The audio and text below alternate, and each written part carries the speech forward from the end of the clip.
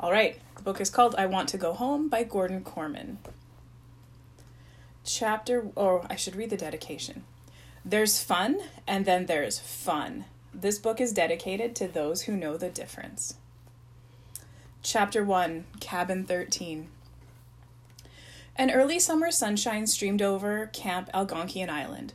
The trim on the 22 cabins was brightly painted, the excellent athletic fields had been freshly mowed, and an assortment of boats of all sizes bobbed in readiness at the dock. The campers would begin arriving right after lunch. Everything was prepared for the opening of the camp's 31st season. A shaft of light came through the window of the camp office, shining directly upon the solemn portrait of Elias Warden, the camp founder, and glaring off the glass. The present camp director, Arthur Warden, grandson of Elias, sat at his desk checking the final preparations for the new camp year. There was a record enrollment for this first month, he noted with satisfaction. How lovely that would look on the bank statement. He noticed a letter on the corner of his desk, opened it, and examined the contents. Dear Mr. Warden, it read, we are writing this letter in regard to our son, Rudy Miller, who is registered at your camp for the first month. We thought that perhaps you and your counselors should be forewarned. Rudy is an exceptional but difficult boy. You may have considerable problems getting him adjusted to camp life. He is something of a loner and does not always get on well with other boys. In addition, he insists that he does not want to go to camp. However, we are sending him to Algonquian Island on the advice of his school guidance counselor. They feel that he must be placed in a social atmosphere where he will be exposed to all sorts of people, an atmosphere of hearty physical activity mixed with healthy comradeship. Mr. Warden looked up. What an excellent description of camp, he said aloud. When Rudy arrives, the letter went on, it is very likely that he will have a rather negative attitude. It is our sincere hope that you and your staff will be patient with him. Please inform us if you have any problems. Sincerely yours, Mr. and Mrs. Edward Miller. Mr. Warden snorted loudly. Problems? There is no such thing as a problem boy, only problem parents. That's the way it was. All cats love meat and all boys love camp. That's the way it was in the days of my grandfather. That's the way it is now. This boy is about to have the best summer of his life. He got up from his desk, strode out onto the front porch, and looked out over the compound, still holding the letter. A group of tall, strong young men dressed alike in white Algonquian uniforms were moving about, putting the final touches on the grounds in preparation for the arrival of their charges. Frank, the head counselor, loped over to Mr. Warden's cottage. Good morning, sir. We're all set here. Are there any last-minute problems we should know about? Mr. Warden glanced briefly towards the letter in his hand, crumpled it up, and tossed it into the nearest trash container. Never any problems at Algonquian Island. Just routine, my boy, just routine. He turned away and walked briskly back into his office. By the time he was again seated at his big desk, Rudy Miller had completely vanished from his mind. The large silver motor launch chugged loudly up to the island dock and scraped against the old tires that covered the wood. The driver skillfully threw a rope around a post and secured the boat. He turned to his 9 young passengers. Well, we're here, kids. Camp Algonquian Island, everybody out. There was scrambling and happy chatter as 8 of the boys heaved themselves and their luggage out of the launch. Once on the dock, they scattered, heading for the assorted small buildings on the island. There were welcoming shouts as boys already there ran to greet the new arrivals. The driver glanced at the lone passenger, still seated at the rear of the launch.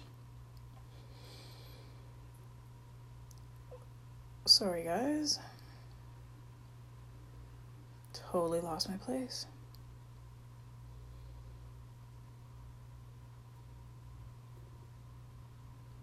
Where did it go? Oh, there we go. Hey, what are you, asleep or something? We're here. So I see, the dark-haired boy observed glumly. He didn't move. Well, prompted the driver, aren't you getting out? No, said the boy blandly. I'm hoping you won't notice me and I can hitch a ride back to civilization. Aw, come on, kidded the driver. You're gonna have a great time here. I doubt it, said the boy, heaving his duffel bag onto the dock and climbing out after it. But thanks for the thought. Rudy Miller watched regretfully as the motor launch pulled away from the dock and headed for the mainland.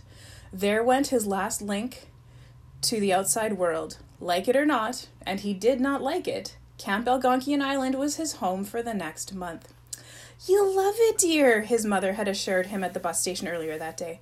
The sports facilities are the best available, and there will be so many other boys your age to play with. Well, the latter was certainly true, at least. He had come up on the bus and over on the launch with 8 others, and there were hundreds more swarming all over what he could see of the island, everyone obviously delighted to be here. Rudy abandoned all attempts to understand such an attitude. He was here thanks to the school's guidance department. Thanks, but no thanks. Guidance should stick to timetabling and stay out of other people's heads. An athletic young man with a clipboard loped up and grinned into Rudy's face. "Ah, here you are, the 9th guy from the launch. You must be Miller." Rudy nodded noncommittally. "Hi, I'm Dave, the swimming coach. You're in cabin 13, right over there." He indicated the row of small wood-frame buildings which lined the camp's central compound. 13, repeated Rudy softly. Marvelous. "You're new here, eh?" said Dave brightly. "This is your first summer at Algonquian?" Rudy nodded.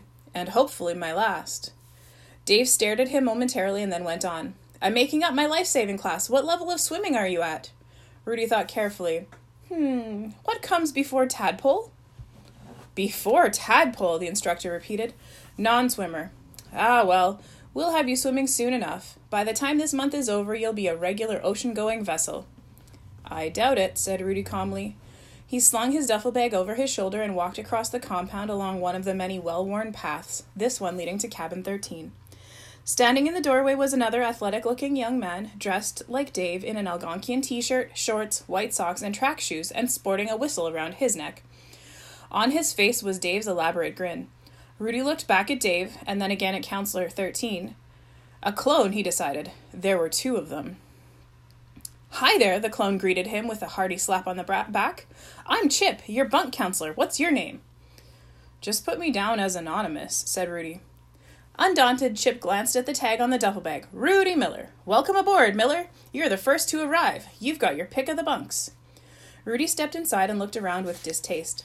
There were 3 double-decker bunk beds in a line on each side of the room and a small private bedroom at the front, just inside the door.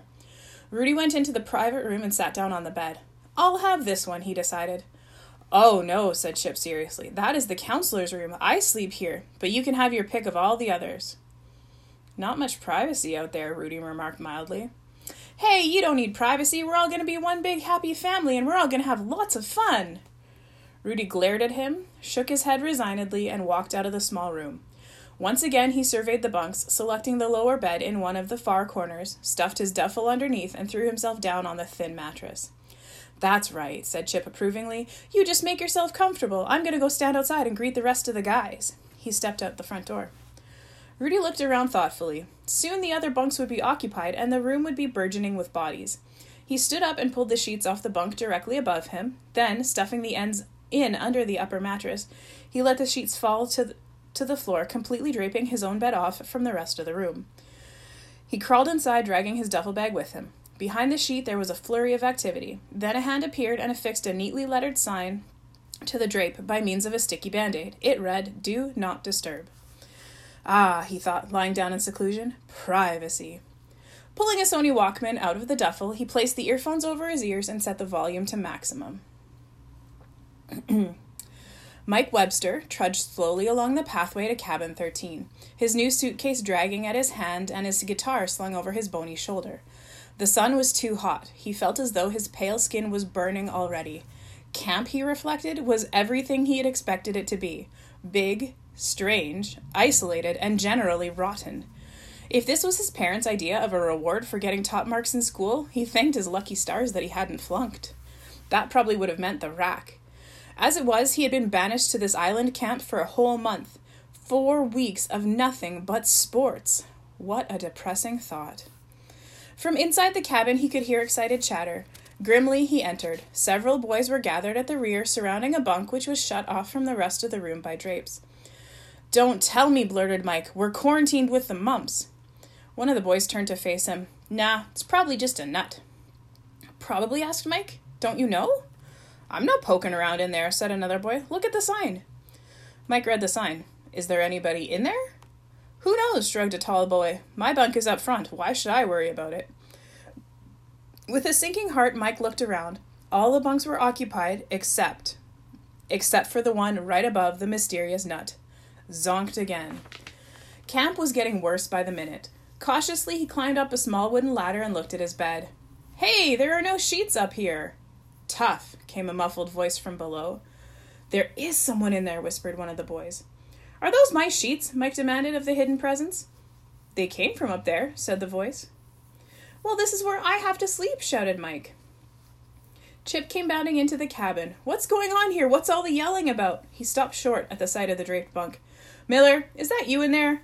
He ripped the sheets down, revealing Rudy and his transistor radio. Rudy turned the radio off. "I just wanted a little privacy," he said. "Nobody comes to camp for privacy," said Chip brightly. "Only because they can't get any," Rudy replied. He turned over and switched the radio back on. "Wake me up in a month." Chip stared at him for a moment and then turned to Mike. "Hi, I didn't catch you on the way in. What's your name?" "Mike Webster," Mike replied without much enthusiasm. "Welcome aboard. I'm Chip, your counselor." He gestured to the rest of the boys. "Obviously Miller's a little homesick," he said in a low voice. "We'll all have to do our best to make him feel at home." "He's a nut," said Harold Green, a short blonde boy. "Why did our cabin have to get stuck with a nut?" "Knock it off," said Chip. "He's just homesick. He'll come around once we get into activities. Here, Webster, I'll help you make up your bunk." The boys from Cabin 13, sweaty and tired from playing baseball, came laughing and shouting into their cabin to change for dinner. "Well, we lost," said Chip brightly, "but we had more fun than they did." "Sure," laughed someone. "They're exhausted from all that base running." "Wow," exclaimed Harold Green, pulling off his sweat socks. 37-0. "A no-hitter," moaned Adam Willis, a tall boy with red hair. "That was some sacrifice bunt you hit, Webster," exclaimed Chip with forced enthusiasm. "Too bad there was nobody on base, or we really would have showed them something." Mike smiled thinly. "Thanks."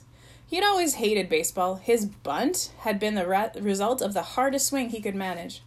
"Congratulations," muttered a low voice sarcastically. Everybody turned. They had forgotten Rudy, who was still lying on his bunk listening to his Walkman. "Ah, Miller," said Chip brightly. "We missed you out there. You'll play next time." "I doubt it," said Rudy softly. "I don't play baseball."